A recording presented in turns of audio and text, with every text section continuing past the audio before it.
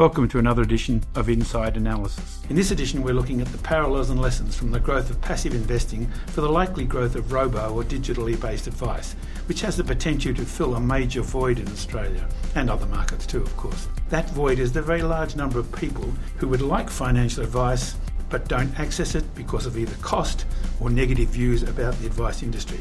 With me today is Graeme Brant, who is responsible for the strategic partnerships of Quantifeed in Australia and New Zealand. By way of background or context to this discussion, in 2019 a milestone was passed in the active versus passive funds management narrative. The funds under management of passive or index funds in the US, that's mutual funds and ETFs, exceeded for the first time the funds under management for actively managed funds. Quite a milestone. Graeme, welcome. First up, can you see the day when robo or digital wealth advice becomes as accepted as traditional face-to-face human advice? Oh, absolutely, yes. The only question is when, and thanks for having me on, Peter. I don't think it's going to take 45 years like it did for index funds, and you have to remember they did start very, very slowly. And it's also important to remember that the majority of Australians can't afford face-to-face human advice. Digital wealth can provide a solution to the roughly 80% of Australians who currently don't receive any investment advice. Many of the factors that have driven the development and the growth of index funds or passive investment are also driving the growth of robo-advice. And key amongst those is technology. It made the efficient construction of portfolios that were mimicking or tracking an index. They made that possible, allowing index fund managers to charge very low fees compared to the typical fees charged by active managers. And technology is making the mass customization of advice possible. The digitally delivered wealth management is both cost efficient and it's hugely scalable. As an example, Quantifeed has worked with DBS Bank in Singapore to provide a digital wealth platform to their 5.2 million retail banking customers. Each DBS customer is able to customize their investment to suit their risk appetite and their investment interests. The cost of this service is just 75 basis points. Oh, that's cheap. Absolutely. And interestingly, the DBS retail customers are buying portfolios of ETFs, which is helping keep the total cost very, very low. Now, investors are also demanding lower costs, and we saw that with the growth of passive investing, where the index-hugging managers, who were charging fairly high fees but underperforming the index, really were out of favour when an alternative came along, which was very low cost, and that was really one of the key drivers of the growth of passive investing. And today every service industry is under pressure to reduce fees, and clearly the wealth industry is no different. The majority of Australians can't afford the high fees associated with personal advice, and given its complex nature and the compliance requirements, personal advice is always going to be at a premium price. A low-cost wealth management solution is required for the majority of these Australians. And another important fee-related issue is investors want to be sure they're getting value for money, and this certainly came through in the Banking Royal Commission, and it's especially the case where fees will continue to be very much in the spotlight. And then finally, sort of the key drivers is the ability to segment a product or a service, and index funds do that. They're a very low investment alternative, and of course there's still active managers out there, and they're offering particular strategies or bringing specific expertise, and they're charging higher fees for that service. And similar segmentation is now possible in wealth management. So for investors that are seeking a low-touch service at a lower price point, then digital can provide that solution. But of course there's always going to be investors who require a more personal or holistic service which involves interactions with humans, and that's exactly what financial advisors do.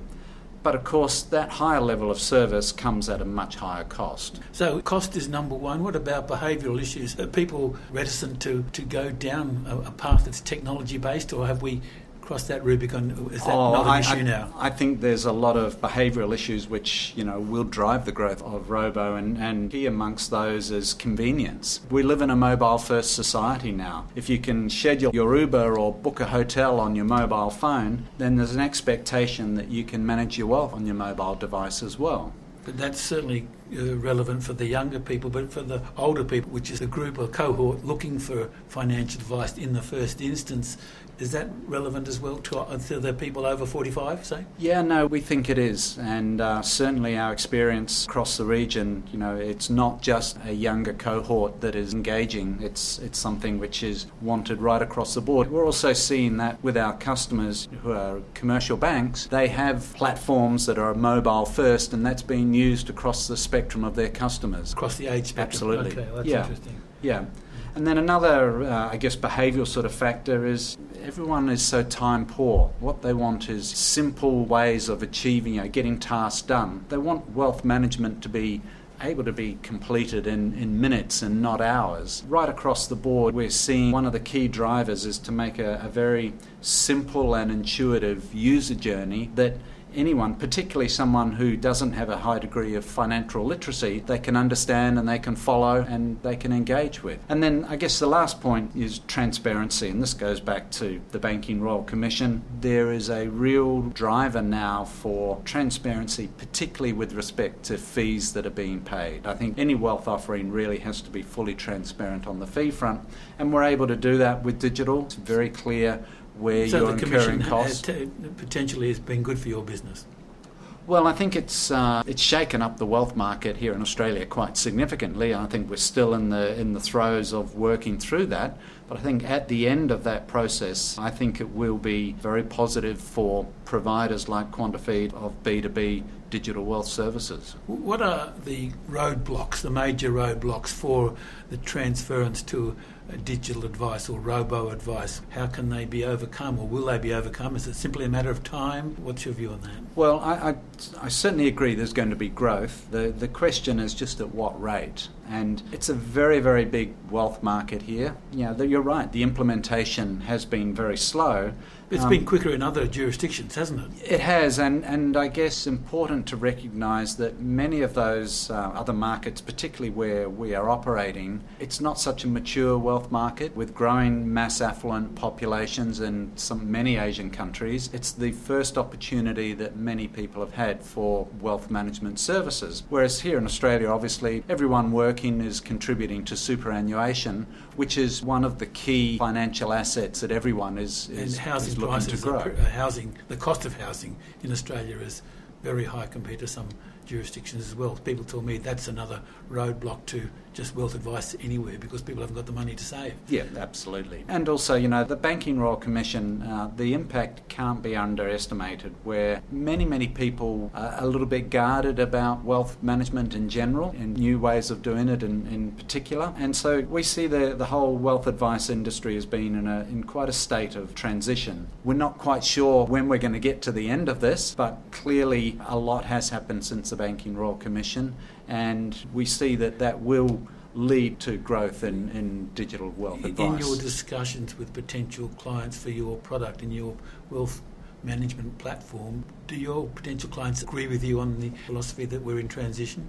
Is that widely agreed? Yeah, I think it's hard to go and have a meeting with a prospect without talking about how their business is changing, how the personnel's changing, how the structure's changing.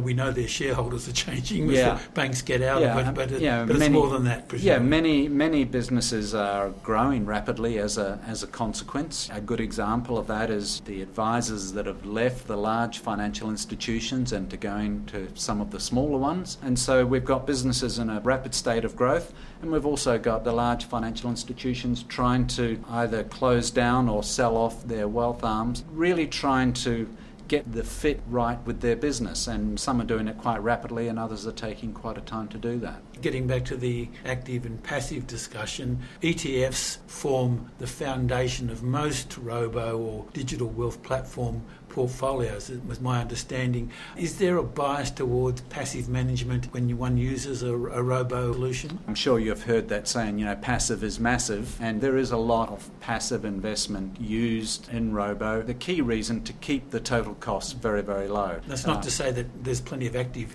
ETFs as well, not nearly as many. Not nearly as many, and in our experience we've seen a lot of passive ETFs being used, but that's not exclusively ETFs. Many of our clients are actually using actively managed unlisted funds in their robo offerings. Well, that's interesting, because I don't think there's a widespread appreciation of that, is there? No, and also where we have clients offering thematic investments, they're actually offering portfolios of listed shares. A good example of it is, say, a portfolio exposed to self-driving cars. You have to be owning the underlying shares because there's not yet ETFs that are developed for that particular investment theme.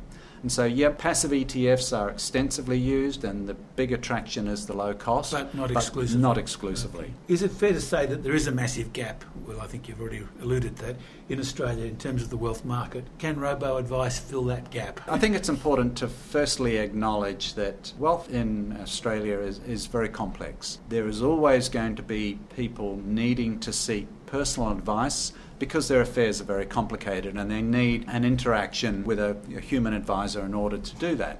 That's assuming they can afford it, of course. But equally, there's a large sector of the population, and really the majority, who don't have complex needs, but they do require access to some low-cost, convenient service to assist them in their wealth management. And a great example is the thousands of people that are running their own self-managed super fund. In the past, they've been reliant on high dividends and high interest rates from term deposits to provide a steady source of income. Now, because of what we've seen with interest rates coming right down and the lack of growth or the cutting of dividends and banks and widespread Telstra, acceptance that it's a lower for longer environment. Absolutely. They actually need some assistance to transition from some of their existing investments into suitable portfolios that can fill this void. And they don't want to pay a lot for it. Many of them don't want to pay for a financial advisor to help them with that. So they need some convenient platform or system in order to